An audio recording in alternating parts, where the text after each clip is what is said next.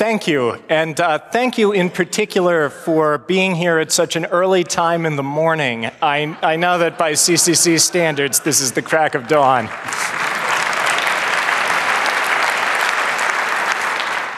So I'm Alex Halderman. I'm a professor of computer science at the University of Michigan in the US. And the work I'm going to be telling you about today is primarily collaborative work with others.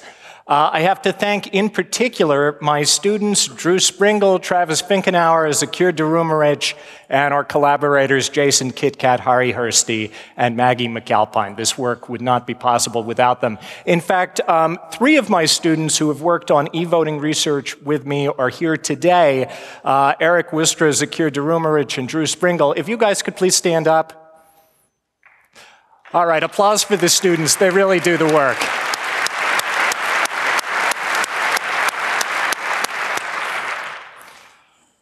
All right, so e-voting is something that's been an interest of mine for about the last 10 years. And it's an interest of mine in particular because it sounds like it would be something so wonderful to be able to use computers to count votes securely, to be able to vote over the internet with all of the convenience that the technology brings. Perhaps we could reduce costs, perhaps we could increase participation. At the same time, e-voting raises some of the most difficult challenges in the field of computer security. And so I see it as a motivating example and motivating problem for advances of all kinds in cryptography, in systems construction, in usability. E-voting is a really hard security problem because of its unusual requirements. We need 2 things in a secure e-voting system above all else. One of them is integrity. And by integrity, I mean that the outcome of the election matches the voter's intent. This is a relatively weak definition of integrity. Let's just at least say that the right guy wins. This means, of course, that votes have to be cast as voters intended, and that the election result has to be counted as the votes are cast. But the second requirement, and the reason that this is more complicated than other problems that we more routinely solve, things like banking online and making purchases in electronic commerce, is we also have this requirement for ballot secrecy. Right? The secret ballot, which is one of the most important technological advances in the history of election technology, the secret ballot, the thing that protects you from being coerced into voting a certain way and protects us from you selling your ballot. The secret ballot says that no one can figure out how you voted, even if you try to prove to them how you voted. This is what we want to prevent people from being coerced and prevent them from selling ballots. And the reason that e-voting is a difficult problem is largely that these 2 properties, integrity and ballot secrecy, are in tension. Many defenses that we might normally try to use to increase integrity, things like we do in electronic commerce to send people a receipt or a bank statement, or to do accounting where we have just a big table where all the money in and out is totaled and we make sure they're in agreement. These things are very, very difficult or impossible to implement if we want to maintain a secret ballot in a strong form at the same time as we're trying to preserve integrity. So we need very different mechanisms to achieve an e-voting system that provides these critical properties. Now, of course, that hasn't stopped people from building electronic voting systems, and many countries around the world use e-voting or are starting to try internet voting. And I've been very lucky over the past few years to have been involved in some of the first hands-on studies of these different systems. For instance, in 2007, I was part of a team at Princeton that did the first hands-on security analysis by an independent party of an e-voting machine used in the US. This thing, the Diebold AccuVote TS, was the most widely used e-voting machine in the United States at the time. The manufacturer was very secretive about the technology. They assured people that, oh, of course, it's perfectly secure, but no, how it works is a secret. You can't know. Now, of course, that's very rarely ever a good sign. It was after several years of debate without knowing the facts that finally a whistleblower gave one of these machines to our research group at Princeton. And some of these stories, I mean, you can't make them up. I mean, after seeing Citizen4 last night, I mean, this feels like something out of the movie. I had to go and pick up the machine and receive it from the source. And it's so ridiculous. I had to drive up to New York City and double park my car outside a Times Square hotel. I then went into the alleyway behind the hotel, where a man in a trench coat gave me a black leather suitcase containing the voting machine.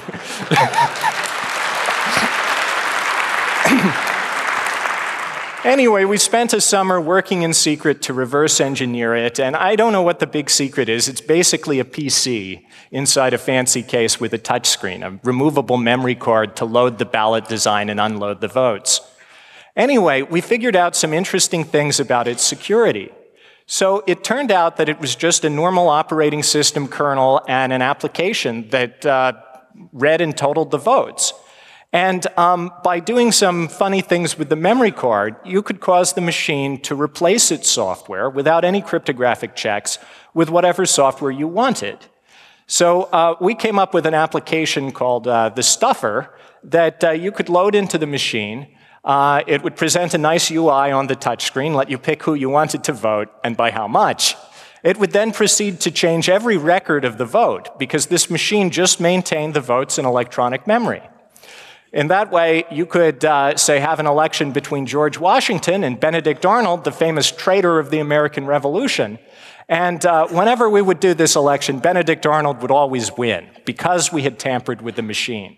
This is so easy to do that even a bunch of, in my case, naive grad students could pull it off in a few weeks thanks to the computerization of the vote. We also discovered that thanks to the computerization of the technology, we could create a voting machine virus that would spread on those memory cards from machine to machine to machine in the course of a normal election cycle, so that someone who had just a few minutes alone with one voting machine could change the election outcome in an entire state. That's really the danger of e-voting to me, is not just that tampering is possible with paper ballots too. It's that tampering, because of the power of computerization, can be much more wide scale with a very small conspiracy, and also very hard to detect. But this isn't the only study that's shown problems in e-voting. I was part of a study that the California Secretary of State, Deborah Bowen, in the middle there, commissioned also in 2007, that reviewed every electronic voting technology in use in California. And we studied machines from 3 manufacturers, Hart, Sequoia, and Diebold. Believe it or not, each of these machines is based on source code in the hundreds of thousands of lines of code. Too complicated to possibly be secure. So it was no surprise that all of these machines were susceptible to vote-stealing code, and also to attacks that would let election officials violate the secret ballot and find out how everyone voted. As a result, all of these machines were decertified and banned from use in the state of California.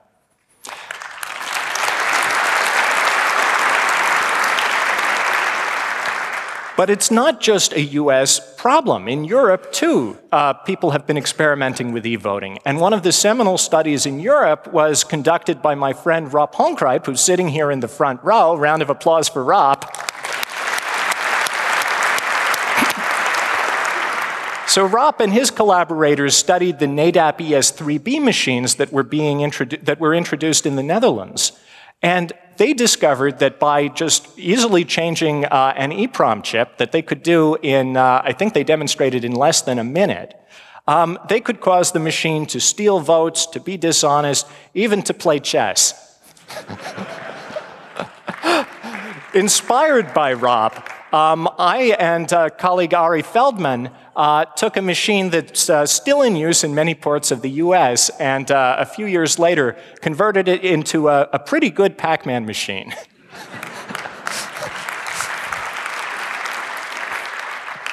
But it's not just the US and Europe. India, too, uses electronic voting. It's both the world's largest democracy and the world's largest user of e-voting. They have these homegrown, very beautiful, very simple embedded system voting machines.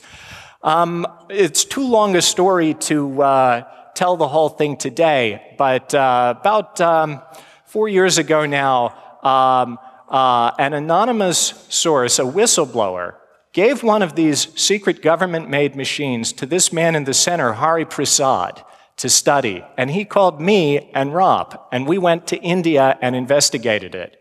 As I say, it's too long a story, but a long story short, this ended up with Harry being jailed for a while, Rob and I almost being deported from the country, and just recently the Indian Supreme Court ruling that they have to introduce a paper trail so that Indian voters can have a reasonable assurance that their votes have been securely counted.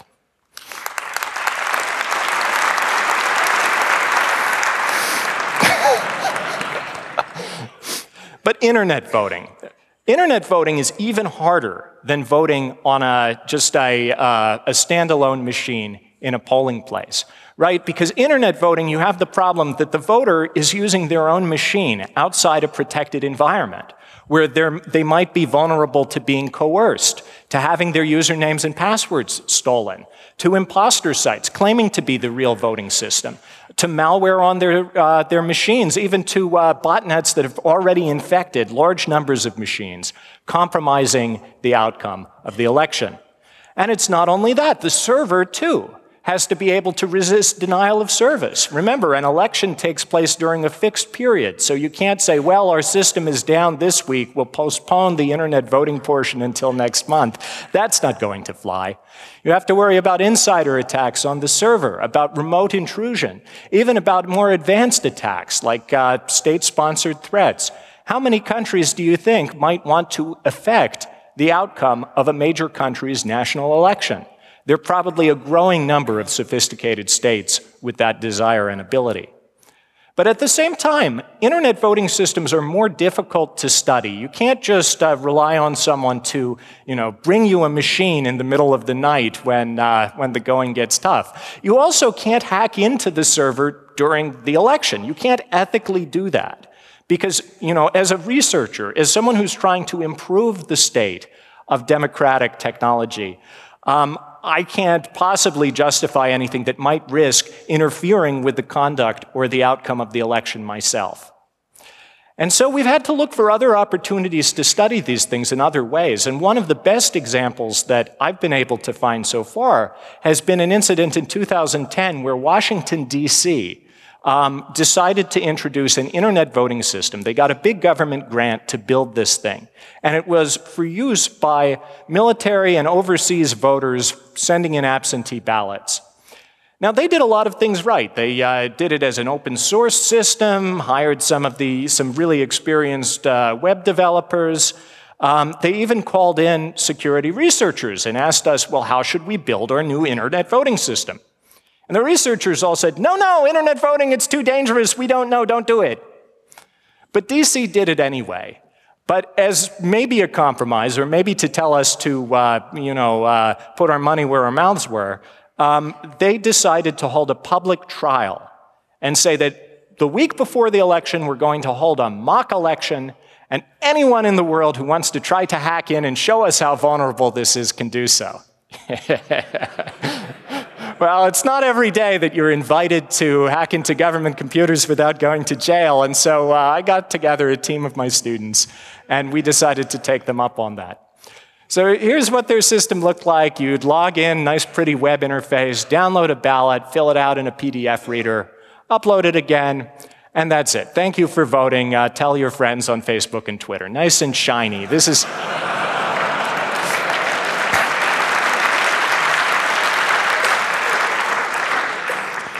Anyway, so the week before the election, these guys, Eric Worcester and Scott Walchuk and I, got together in my office one night, stayed up pretty late, reading the source code that they had published in a nice GitHub repo for us.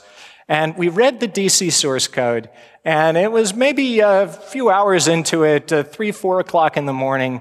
We were looking at this procedure here, and this is Ruby on Rails, which none of us had ever seen before, but we were able to sort of figure out what was going on.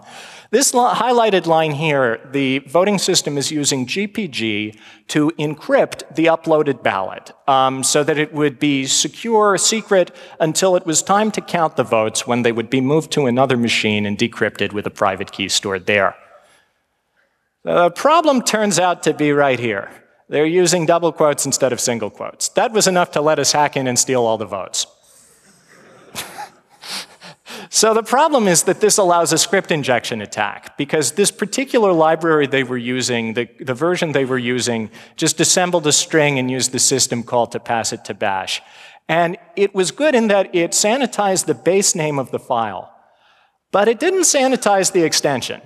So if you used an extension that had some bash commands in it, why, they would be executed at the shell under the user permissions of the web server process that was accepting ballots and running the election. This was the first example we tried, and it worked. Anyway,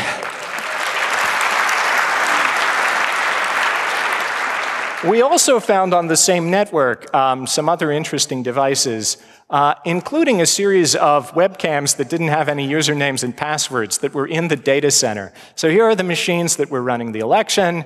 Here are the workers. Here's the security guard. He doesn't know that we're hacking into the server.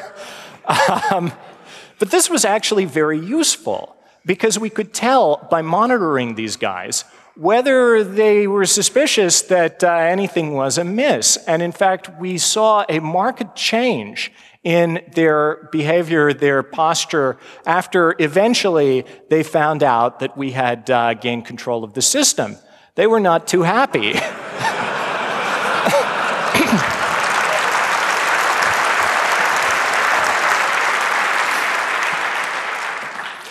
Anyway, I'm getting just a little bit ahead of myself. Finally, it was time in DC to attack the system. So we waited until 5 o'clock, when I knew from the surveillance videos that the sysadmins typically went home for the night.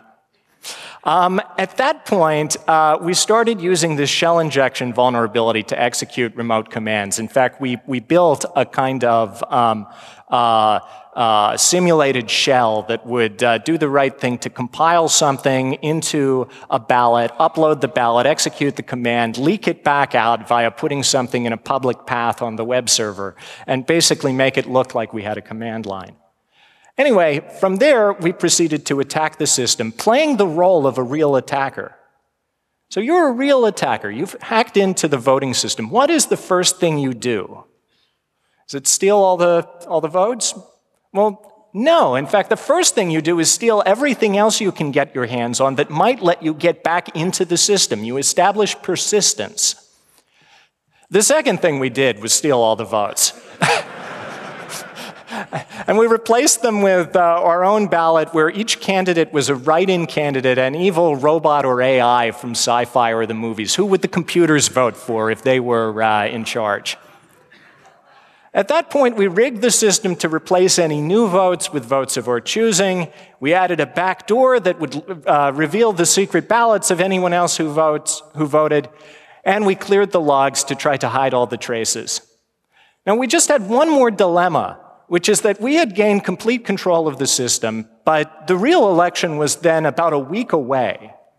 And we wanted to let DC know what happened, but we didn't want to just call them on the phone, because we thought it would be really, really interesting to test how well election officials could detect and respond to an attack during a simulated election. And there's never been a good example, a good study of how this would play out. So instead of just calling them up, we decided to leave a, we thought, not so subtle calling card. So what we did was we changed the source code to that thank you page at the end, the thing that says, tell your friends you voted on Facebook and Twitter. And we added a few lines right here. This would, after a few second delay, cause the voter's computer to start playing the University of Michigan's football fight song, Hail to the Victors.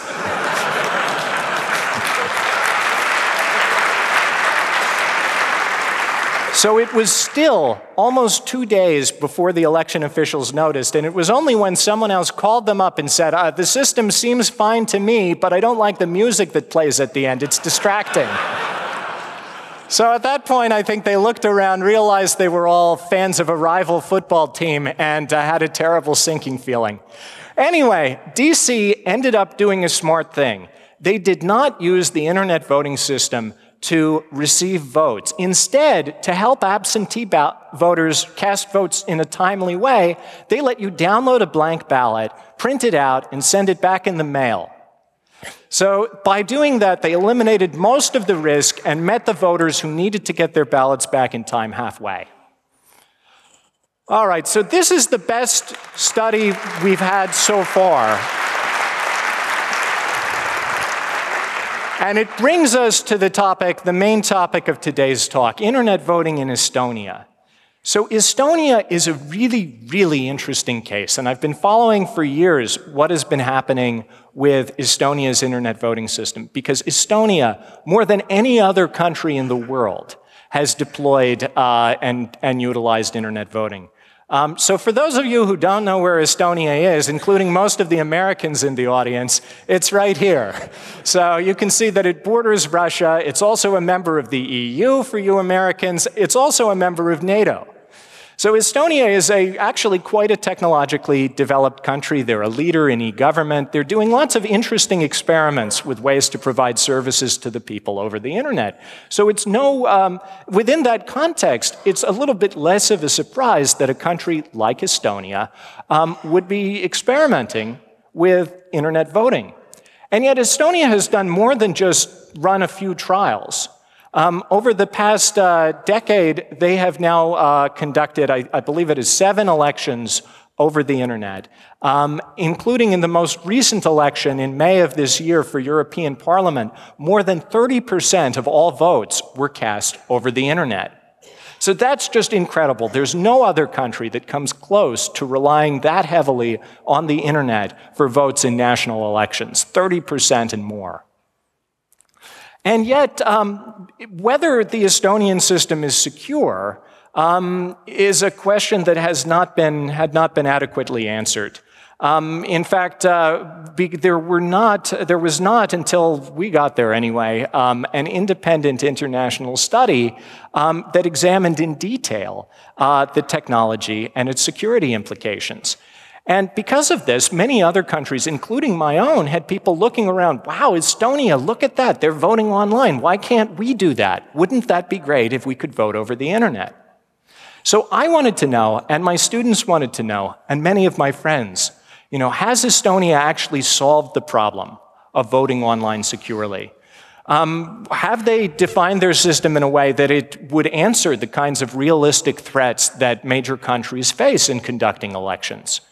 And what can my country, what can all of our other countries learn from Estonia's example? So I was looking for many, many years for an opportunity to go to Estonia, to meet the people there, to study the system, and to try to answer these questions in the context of e-voting research. So finally, I had this opportunity in October of last year when I was invited, along with a team of other international researchers, by the City of Tallinn government to come to the country to talk about our experiences with e-voting and to be an observer in the national election, to actually see the process of the e-voting system being administered. So we were official credentialed election observers. We got to tour the data center where the servers conducting the election were housed. We got to meet many of the system developers and interview them extensively, including people like Tarvi Martins, the father of the system, who actually gave a talk about it at, I think, the 25C3 years ago. Tarvi is one of the lead developers. It's his baby. And so it was a great pleasure to get to talk to him one-on-one for an extended period, to spend a day with him and to learn how the system worked. We also got to examine the source code because Estonia just last year released for the first time partial source code to their voting system. They released the source code to the server. The client is still closed source. They're asking you to install a closed source program on your computer. They say this is to prevent people from building dishonest lookalike software, or at least to make that harder. We also got to review, and this is a really interesting thing they do, we got to review dozens of hours of video footage that Estonia posts during the election, of them doing all of the pre-election server configuration, of them doing the daily backups in the data center. Really interesting that they provide this, and it gave us the ability to fill in a lot of the gaps, the blanks, in how the system was actually being run. So the next thing I want to show you is what the system looks like from the voter's perspective. So if you're a voter in Estonia, you go to cast your vote. You have about a week to do this prior to the in-person election day. And you log in from your computer and download an application. And there's only one thing in this picture that might look unusual to other people, and that's this. What's that? Well, Estonia, one of the really interesting things that they've done with computer technology is their national ID cards are all smart cards. And in fact, every citizen in the country has one of these IDs that has a pair of RSA keys embedded into this chip. And you're able to use them both to authenticate to web servers using HTTPS TLS client auth. They're one of the only countries where that's widely adopted. Or to sign documents, and they have a legally binding, accepted by the government, e-document format that accepts signatures from these cards. So many countries have attempted to do things like this, but Estonia is unique in that this is actually widely used. Many, many people, a large fraction of Estonians, use these cards to bank online. They use these to file their tax returns. They use them for accessing healthcare services online. It's actually widely used. And I think it's fantastic that they've been able to roll out a national PKI and see it adopted. So it's no surprise, really, that they based the whole design on the voting system on the capabilities and functions that these cards provide. So as an Estonian going to vote online, the first thing you do is go to an official website and download a client application. And this is available for Windows, Mac, and Linux. Then you install the client on your computer, and you proceed to interact with it using your smart card, your national ID, to cast your vote. So here's how it works. So the first thing that you do is you run the application, and it asks you for a 4-digit PIN. This PIN is required by the smart card in order to activate the authentication and signing functions and let it use the keys. After that, it connects to the election server, authenticates via TLS client auth, figures out where you live, and sends the ballot to the application. You just get to pick who you want to vote for in the app. There's a new application for each election, by the way. At that point, you click Cast Your Vote, and the election software proceeds to do some crypto. So here's what it does. It does two things. First, it's going to encrypt your ballot choices using RSA and using some padding randomness that's been generated by the client. Then it's going to take that encrypted ballot and digitally sign it, using your national ID card. So this second step where it digitally signs it results in the signed ballot, and the signed encrypted ballot goes up to the election servers where it's stored until it's time to count the votes.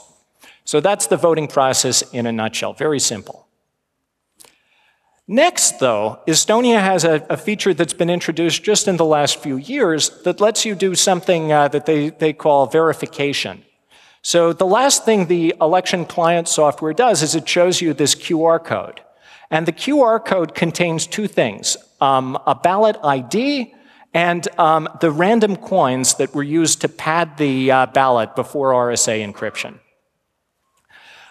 Using those things, you can use a smartphone application, and this is now available for iOS and Android, to scan the QR code. The app then queries the election servers, and the servers send back an encrypted ballot with the signature stripped off. So this is the server is claiming that this is the ballot it received from you. Okay, at that point, using the random coins that it got from the QR code, the smartphone app can try to brute force your ballot choice. It can try each possible choice until it finds one that encrypts to the same thing. Okay, then it finds a matching one, and it displays the resulting candidate. As a safeguard against coercion, this validation procedure can only be done up to 3 times, and it can only be done for up to 30 minutes after the ballot is cast. Otherwise, someone who wanted to coerce you could just say, here, show me your verification. Interestingly, as another safeguard against coercion, you have the ability to replace your vote as many times as you want up until the in-person election. So you just do the process again, and your new vote takes the place of your old vote. Only the most recently cast is counted. All right, so that's the verification process. Now, how does counting work? Counting is interesting in the Estonian system because it's basically just trying to do the cryptographic analog to the double envelope absentee ballots that are used in many countries. Basically, with a double envelope absentee ballot, you have an inner security envelope that contains your ballot. Then you have an outer envelope that contains your name and signature. When it comes time to count, they strip off your name and signature after checking that you have only voted once and you're entitled to vote. Then they separate the inner security envelopes, shuffle them up so they can't be matched to the names, open them, and count the votes. Well, in the Estonian system, they're doing something very similar. So the election servers store up the votes until it's time to count. And then they take those signed encrypted ballots, strip off the signatures, and burn them onto a DVD.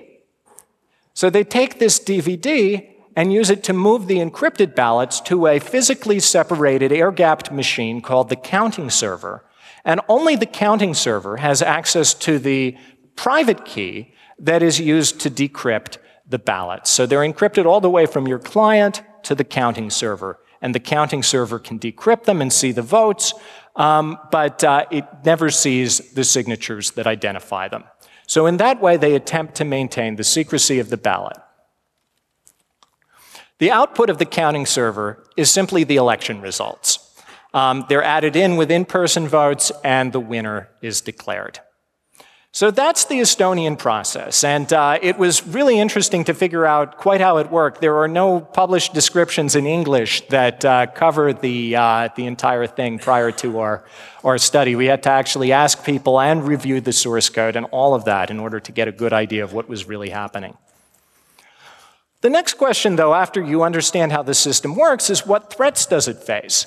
And really, we've reviewed already some of the problems with internet voting. You know, insider attacks by dishonest election officials, people coercing the voters, malware on the client. But who else would want to attack such a system? Well, Estonia brings some particular examples to mind. Because, first of all, Estonia, very notably, was hit in 2007 by some of the earliest examples of what many observers considered to be state-on-state cyber warfare, when they suffered large-scale denial-of-service attacks against national infrastructure from groups associated with Moscow. Secondly, just this past summer, Ukraine had its post-revolution election. And during that election, there were widespread attacks against the election infrastructure itself. Now, that election wasn't conducted online, but the tabulation process, the process of bringing together all of the results from across the country, relied on networked computers to receive votes and publish the totals online. That process was reportedly attacked by groups thought to be linked to Russia as well, who attempted to discredit the election, and I read, even attempted to cause it to release the wrong results. So all of this became public this last summer. I mean, this leads me to believe that the right threat model for an internet voting system has to include sophisticated state-level attackers who might want to influence the national result. And for a country like Estonia, you know, an EU and NATO member that borders Russia, There are probably many sophisticated state-level attackers who might want to say in its future alignments. All right, so with that threat model in mind, let's evaluate the design of Estonia's system. And there are two components of the Estonian design that, just by reviewing the design you can tell, are implicitly trusted components. And you know, in security, when we say something is trusted, we mean basically that if it's hacked into, we're shit out of luck. So that's what we mean by trusted. These two components are the voter's client and the counting server. And let me tell you why both of these are potential vulnerability points or serious vulnerability points in the Estonian design. Well, let's start with the client. So the voter's client in Estonia potentially could be compromised by client-side malware. So here's a simple design for malware and something we actually implemented in the lab. To implement these attacks, by the way, we've reproduced the complete Estonian system in our laboratory using their server-side source code, their documented procedures, and by reverse engineering the client to change it to talk to our servers and use our keys instead of the official ones. So we set up a complete mock election in the lab, and we have VM images on our website if anyone wants to try playing with it in their lab. Anyway, so imagine you have a voter's client and you're able to get some malware onto it. That malware could just basically tap into the election client process and steal the voter's PIN as it's typed in during the real election. Then later, the next time the voter puts in their national ID card, say to bank online, that malware can just invisibly in the background use that stolen PIN to cast a replacement vote. The voter never finds out, the vote is changed, and the attacker is able to steal one vote by that procedure. Now, there are two big questions here: how to infect clients and how to defeat that verification app. So how to infect clients? Well, we have to leave this a little bit to the imagination because we didn't have a pre-existing botnet infecting thousands of computers in Estonia to play with. But other people do. And so that's one way you could easily imagine changing thousands of votes. Another way would be by, if you were, say, the NSA, you have your stockpile of O-days, you just attack some popular website or application used in Estonia, and thereby infect people's clients with the malware. A third way might be to smuggle in malicious code with the official voting application, which is something we know that everyone who's voting online in Estonia is installing just prior to the election. Anyway, there are various ways you might infect the clients. Then how to defeat the verification app?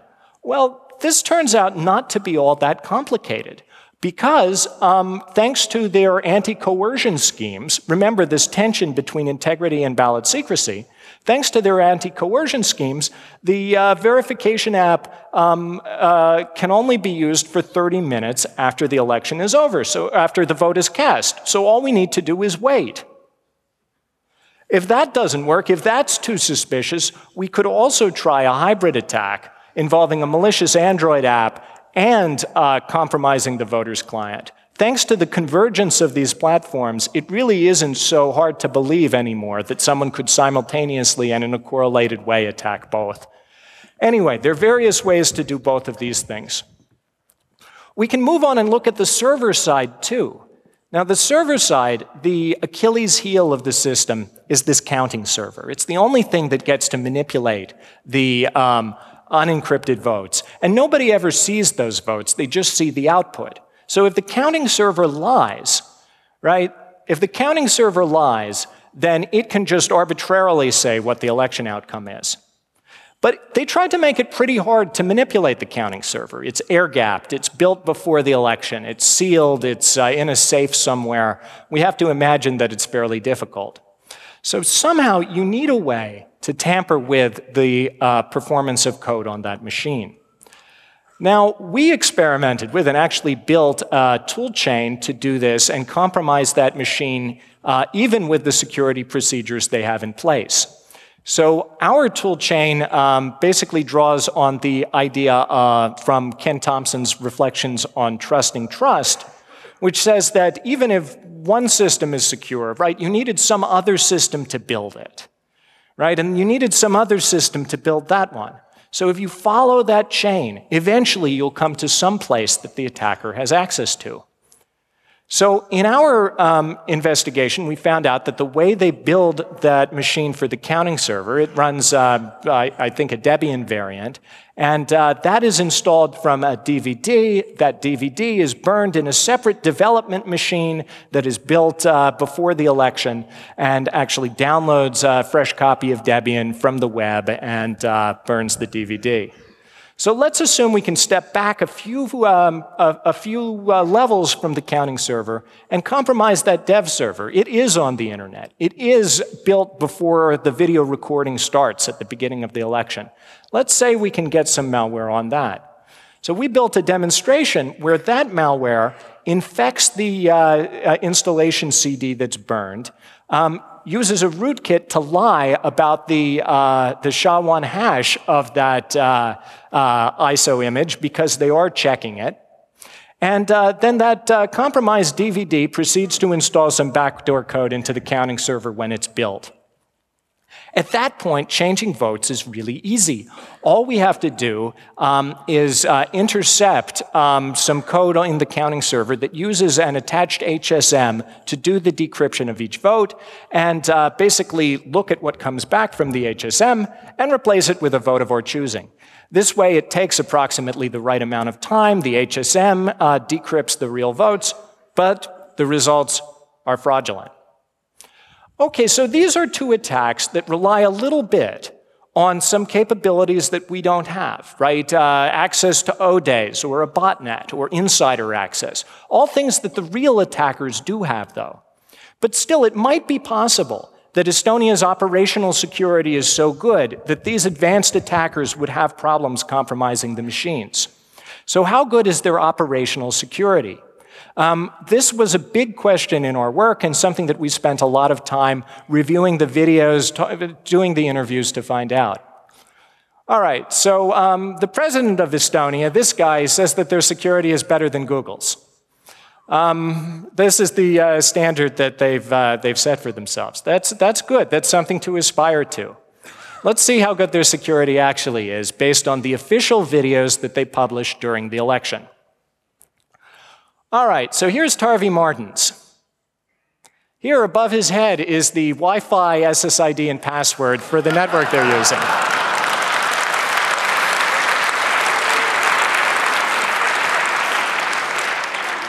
All right, here they are building some of the software and the servers and the configuration for the real machines. Let's zoom in on their whiteboard here. Oh dear, okay, so they're using some Windows shareware they're downloading over HTTP in order to write the configuration files for the servers. This doesn't look good. All right, let's move on. Here's another computer. They're testing out the client software in this screenshot here. Let's zoom in. You can see the desktop pretty well. Oh, wait a minute, what are all these icons on the desktop? Here's some poker site, BitTorrent client. I think this is pirated music. Oh dear. All right, so this is not a clean, secure machine. I hope they're not doing anything important. Oh my, all right, here they are digitally signing the official voting client that they're going to ask everyone in the country to download and install on their computers. Oh my gosh, this is like the most dangerous possible thing, to have the real client binary on a potentially compromised machine. So if someone compromises this machine, they can get their malware into the official voting client and distribute it to every Estonian voter. All right, what else? Oh, later in that same machine, there's Tarvi's name. I think this is Tarvi Martin's personal laptop. Oh. All right, here they are setting up one of the servers. They're logging in as root. You can see the keystrokes. Here's someone entering their PIN for their national ID card. Here in the data center, this is really useful. This big key here, the big key there is the one that opens the data center door. Anyone have a 3D printer? All right, so this doesn't seem to be the level of operational security that we would need to defend against state-level attackers. But I don't want to be too harsh on them. This is the level of operational security that's typical in a government IT system. But this isn't just a government IT system. This is determining who the next leadership will be. This is a national security critical system. All right, here's one more thing that happened. So they had some things go wrong after in the election, in the last election, including that at the end, when it was time to copy the official results out of the counting server, the DVD burner wouldn't work. And so they looked around, well, how are we going to do this? Well, we have to copy them off and bring them onto another system to digitally sign them and publish them. Well, so Tarvi Martens pulled the USB stick out of his pocket and put it into that counting server, you know, the only thing that knows what the real votes are, and then plugged it into his Windows laptop and signed the votes and published them. So here's what appeared on his Windows laptop when he plugged in the USB stick, and you can see that it's been all over the place. It has a talk about the voting system he gave on there. This is not a clean USB stick. So yet another potential route for malware to get into the counting server. All right, so this was our assessment that the Estonian system had serious potential vulnerabilities, especially against a state-level adversary. And there was no way that the operational security they had in place was going to resist it.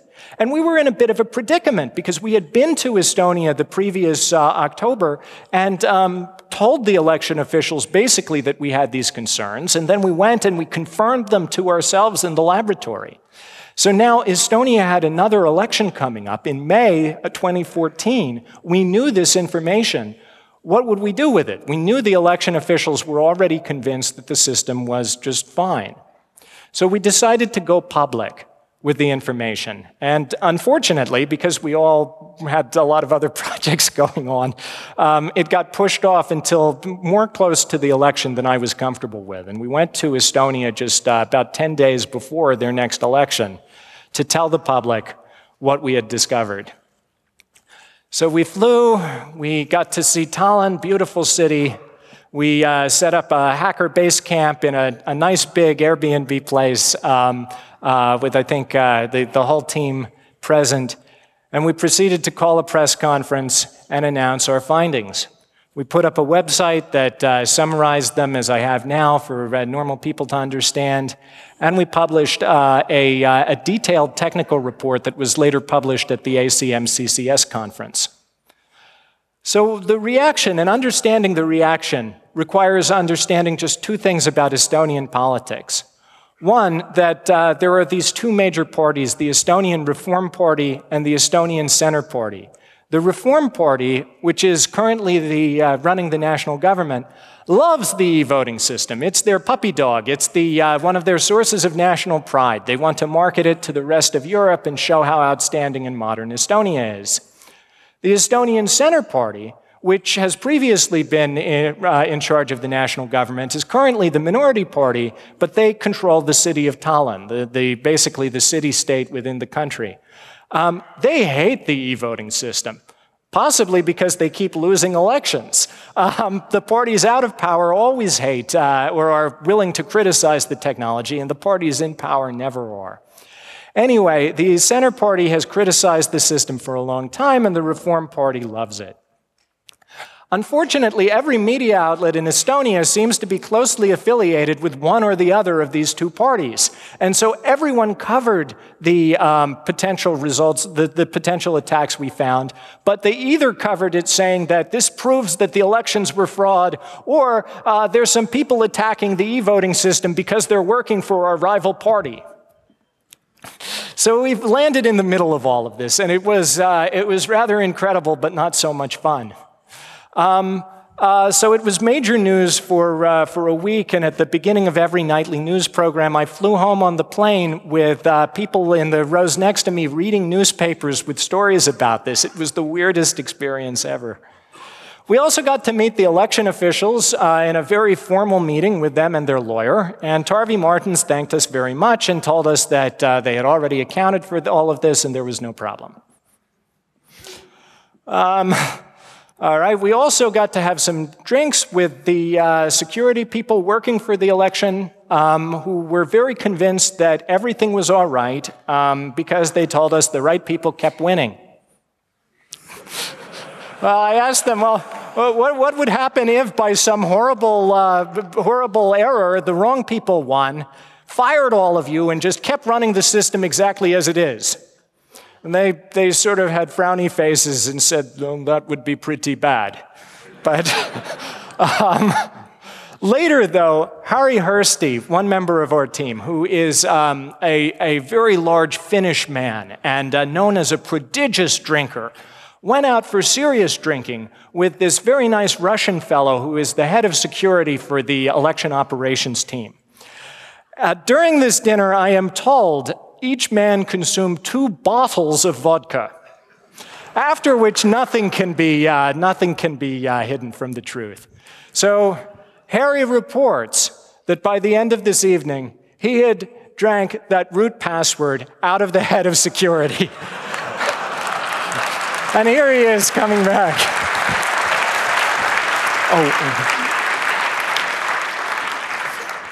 All right, so one last thing to wrap up. So the Prime Minister of Estonia went on TV and said he had Facebooked us, and we were working for his opponents to discredit the system, because apparently Jason Kitcat was friends with someone in the mayor's office. He was also friends with the Prime Minister's Minister of Finance and had an outstanding Facebook friend request with the Prime Minister, but apparently he never accepted it.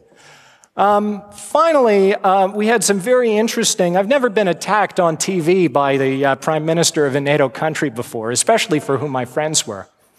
Finally, we had some interesting official responses online from the Estonian election authorities.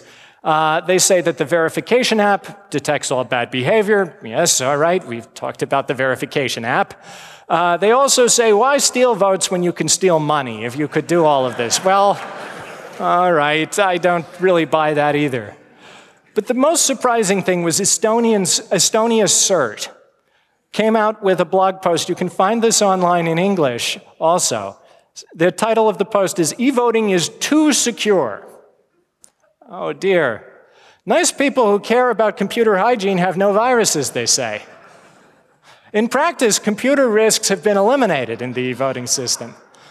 My team is there not because of technical savvy, but their politically suitable but technically incompetent message.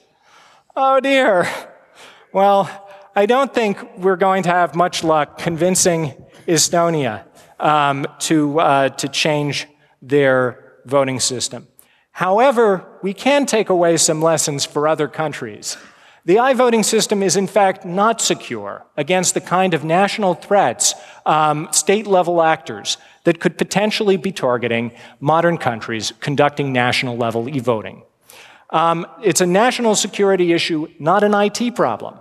And so if you're even thinking of implementing such a system, you need to be pursuing a totally different threat model and level of defense.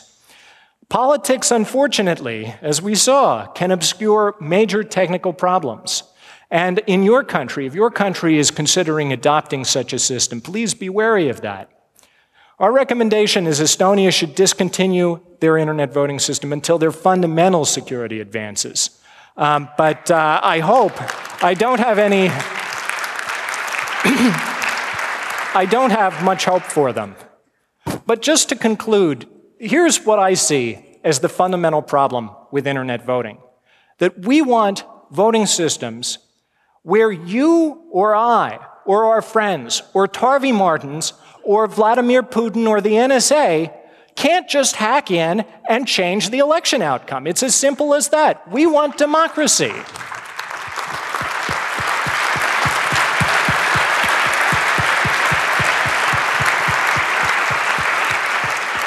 Major fraud needs to be at least as hard as it is on paper, and no technology so far can assure that. For this reason, my take, even though I know about all of the promising research along these lines, is that it's still going to be decades, if ever, until internet voting can be secure enough for use in major national elections, and not without fundamental advances in computer security. Thank you very much.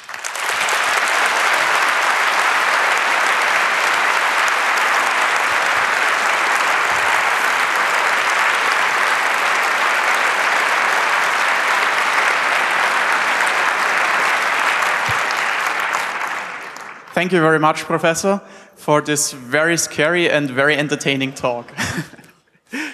So, we are a bit over time, but fortunately we have a break in Saal 1 after this talk. So, if you have any questions, please line up behind one of the 8 microphones. Yeah, number 4, please. Thanks for the talk. You explored how you can attack the counting server, but have you looked into whether you can do this other whether you can attack this other server? Because the signatures are stripped, if I remember correctly. So yes. The other server could just burn arbitrary encrypted votes on the DVD. Well, isn't that right? Yes, so that is indeed another vulnerability. We concentrated just on the counting server because that was maybe the what we considered to be the most interesting version of this attack. But there are other places you could potentially be attempting that too. I think that would have a little bit more forensic evidence. We do also know, though, that in terms of the front-end servers, we know that the servers used in 2013 were vulnerable to Heartbleed, of course only discovered months later. I suspect they were vulnerable to shell shock as well. It's really a problem if you're implementing a system like this, no matter how careful you are. Question from number 3, please. Yes. So my question is, was there like any testing of the counting server? I could imagine that, for example, you could just produce a big heap of sample DVDs where you know what the vote is, and then run these on the system. Maybe even on election day, that you say, here are 10 sample DVDs, here's the real vote, and we do a random order and run them several times, and then see if all of the sample DVDs are fine in any order, then the vote will also be fine, something like that. Yes, so they don't have any procedures like that in place. I think they're thinking of adding such things, but there's subtleties involved there. If you're building such a thing, you have to make sure that there's no way that the malware can detect whether it's an audit or whether it's the real vote that it's counting. And because of, say, side channels or secret knocks, you could plant some signal in the sample files that would cause them to be counted correctly. So you have to be very, very careful in the design of such a system. My worry is not so much that none of these problems can be corrected, as that correcting all of them perfectly is going to result in a system that's too complicated to conduct and to administer. It's just going to result in a Rube Goldberg system. I think that's why the system is as it is, because they had to make compromises in order to build a system that was cheap enough and easy enough to run. And so, yeah, we can think of some improvements to each component, but closing all of the holes sounds extremely difficult, at least to me. Question from number 4, please. Thank you very much for your talk. It was really inspiring. And I wanted to ask what you think on the question whether such systems could ever evolve as being secure enough. As I see the developments that take place in security are always triggered by hackers, not only, but yes. Like the security holes are being filled as they're detected. So it's like a race between the two that makes systems evolve. So I wonder if it can ever It's a great question, and there's a really promising area of research on this, something called end-to-end voter verifiable voting that's based on some advanced cryptography. The idea here is basically you want a system that ensures your vote is cast as you intended, that it's counted as cast, that all votes are counted as cast, and that every voter can confirm these. One way you could get this is just by publishing everyone's name and how they voted in a newspaper, right? But of course we don't want that. It's not a secret ballot. But by using some more advanced versions of cryptography, we can get that too. Believe it or not, it's really counterintuitive that you can have all these properties. So there are such systems in the works, and if you're interested in trying to hack on these things and make them better, looking at these systems is a great place to start. but they're not ready for prime time. There are lots of questions about usability, about the security of the protocols, about the complexity of the implementation, about whether they could be run properly at a national scale. So there's hope. There's hope coming from research, but I still think that it's at least a decade away, and that's if things go well, before it's ready for prime time. It's a great question, though. May I ask another short question? How would you think that end users are going to be able to trust in such systems as they're not developers, as we are here? Well, that's they really... have no means of verifying that there is no fraud happening. That's really an open question. I mean, just thinking from the American context, I don't know how voters are going to react when their favorite radio pundit goes on the air and says the the election is a fraud, and some nerdy cryptographer goes on and says, well, no, I can prove it because this property of this, this mixnet shows that this and that. I don't think we know how to solve that problem yet. And getting confidence and rational confidence is one of the big challenges in any election technology. Thank you very much. Thank you. Number one has a question. So if these smart cards will sign TLS transcripts and documents on demand, are they really confident that no TLS handshake or document can ever pass as an encrypted ballot? There are separate keys for authentication and signing, hopefully they have thought about that attack, but that's an interesting question, Adam. That's not something we looked at. In fact, we said that the security of this PKI was actually outside the scope of our study. But Tarvi Martins is also the father of the national PKI, so you could talk to him about the security of the implementation and operations there. It seems he may not be entirely open to the question, but thanks. Number 5 has a question. Well, it's also like similar, like even if there were significant advances in cryptography and how would a citizen be confident in the system if the person is not a cryptographer and can't prove it? And the other thing is, like, when you're a kid, you're told we have democracy, but when you grow up, you realize that there are lots of like skewed results. So some votes count more than others and so forth. So you have to be a political scientist to understand like how the votes are counted, and you have to be a cryptographer to understand that the count is accurate. Like, does any one person like have all that knowledge? And I know. These are very difficult questions, and I don't know the answers. I can say that my belief, what I personally think should be the case, is that voters should be able to trust the election outcome without having to trust the election officials or any specialized cast of people, including the nerds or the cryptographers or the political scientists. It should be possible, it ought to be possible, for someone to, go with their friends, with their group, with their club, with their party, and observe the election process and establish rational confidence. It should be designed like that. I know that that's a problem. And in fact, there are many ways we can try to use technology to give people ways to increase confidence, including means of electronically auditing elections on paper ballots that there's been a significant amount of research on. That let you, without advanced crypto, with just some basic statistics, get additional confidence that the election outcome was right. So there are things we can do with technology, but I don't have all the answers. Number 2, please. Hi. I'd like to ask if you are familiar with the workflow that Bitcoin's works. Do you consider decryption and encryption and decryption mechanism like this to work in an electronic election? So some people have talked about building voting schemes based on some variants of the Bitcoin protocol. I think it's an interesting thought.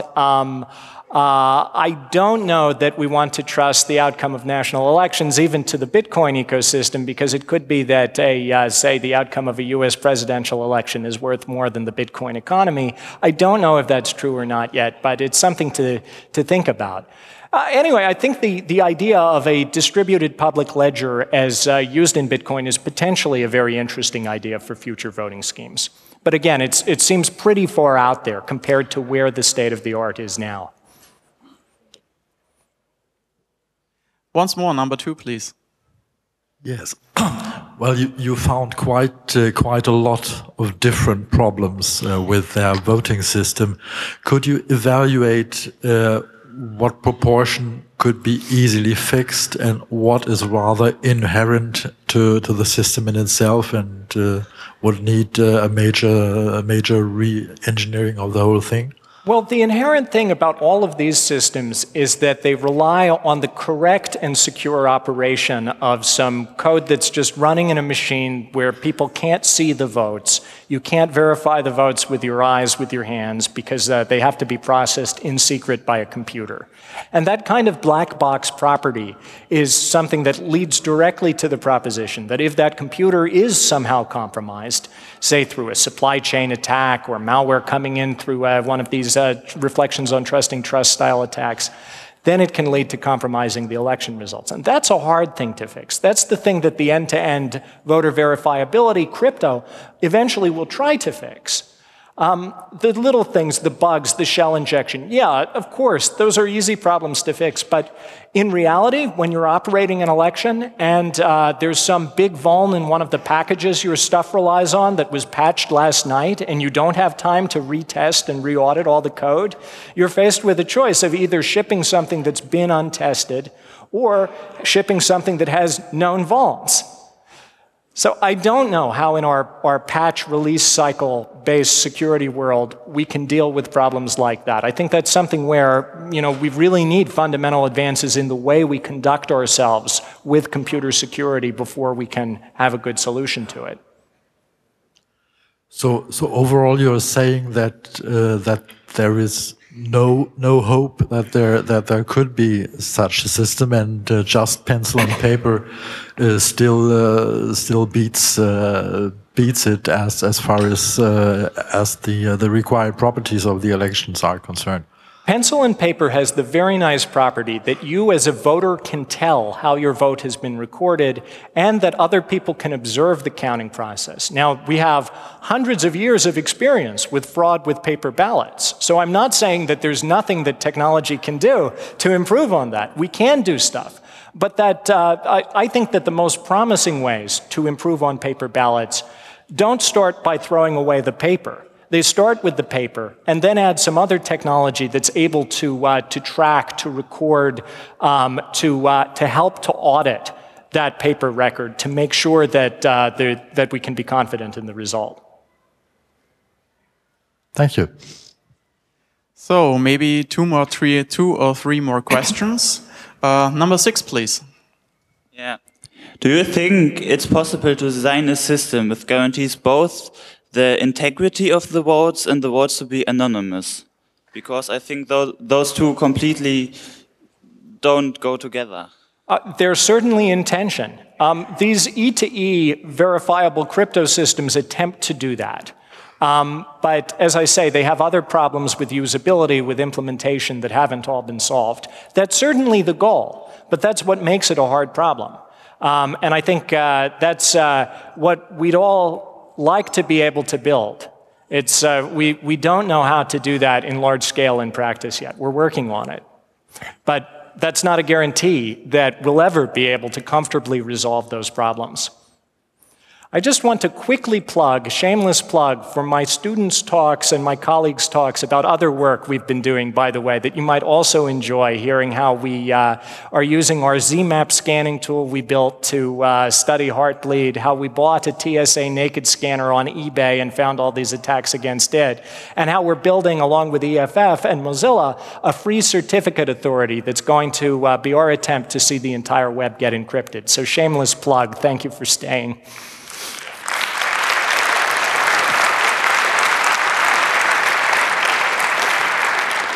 Number 1, please. I want to thank you for the talk, but also for sharing your research in the form of a free online Coursera course, Secure and Digital Democracy. So I know you don't want to toot your own horn, but I'm doing it for you. Now, to make it a question after all, will there be a next edition? Oh, well, thank you very much. Yes, I do. If you're interested in learning more, I have a free online 5-week course on digital voting technology available on Coursera. It is free. It will run again soon. In fact, I'm in the process of releasing it essentially as an online textbook form where you can just go and watch the video lectures at your own pace.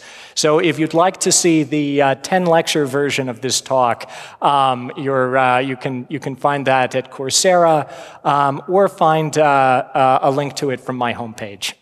Thank you very, very much for bringing that up. Thank you all. Before we come to the last question from number 4, I'd like to remind you, if you leave, please take your trash with you, and you can still come up and ask the speaker after the talk. So please, number 4. My understanding of democratic elections is that they have to be free and private. So even if all the problems you mentioned would be fixed, wouldn't there still be the problem be left that voting at home is not ensuring that principle? So imagine some family member forcing all the other family members to vote after what he wishes because they cannot vote in their own cabin. I agree with you completely that it's a very, very hard problem assuring the voter a safe and coercion-free environment when they're voting from remotely over the internet. So yeah, you can easily imagine a spouse or an employer coercing someone into voting a certain way. And Estonia's approach to that is interesting, this idea that they'll let the person cast a replacement vote. That makes coercion harder, but it doesn't rule it out, right? The coercer could take the person's national ID card until the election is over to prevent them from casting a replacement vote. They could wait until the last minute and then force them just before the election closes to cast a replacement vote. I do believe that this is one of the hard problems, and it's one of the compromises that are made in our democratic principles when we decide that internet voting is the way we want to go. Maybe there are technological approaches that can try to improve upon that, but I'm not very confident that there are. I think that's an open problem where the answer is likely to be that coercion is simply part of what you get in exchange for the potential convenience of voting online. Thank you. Thank you very much. Thank you, everyone. One round of applause, please. One more. Thank you. Thank you.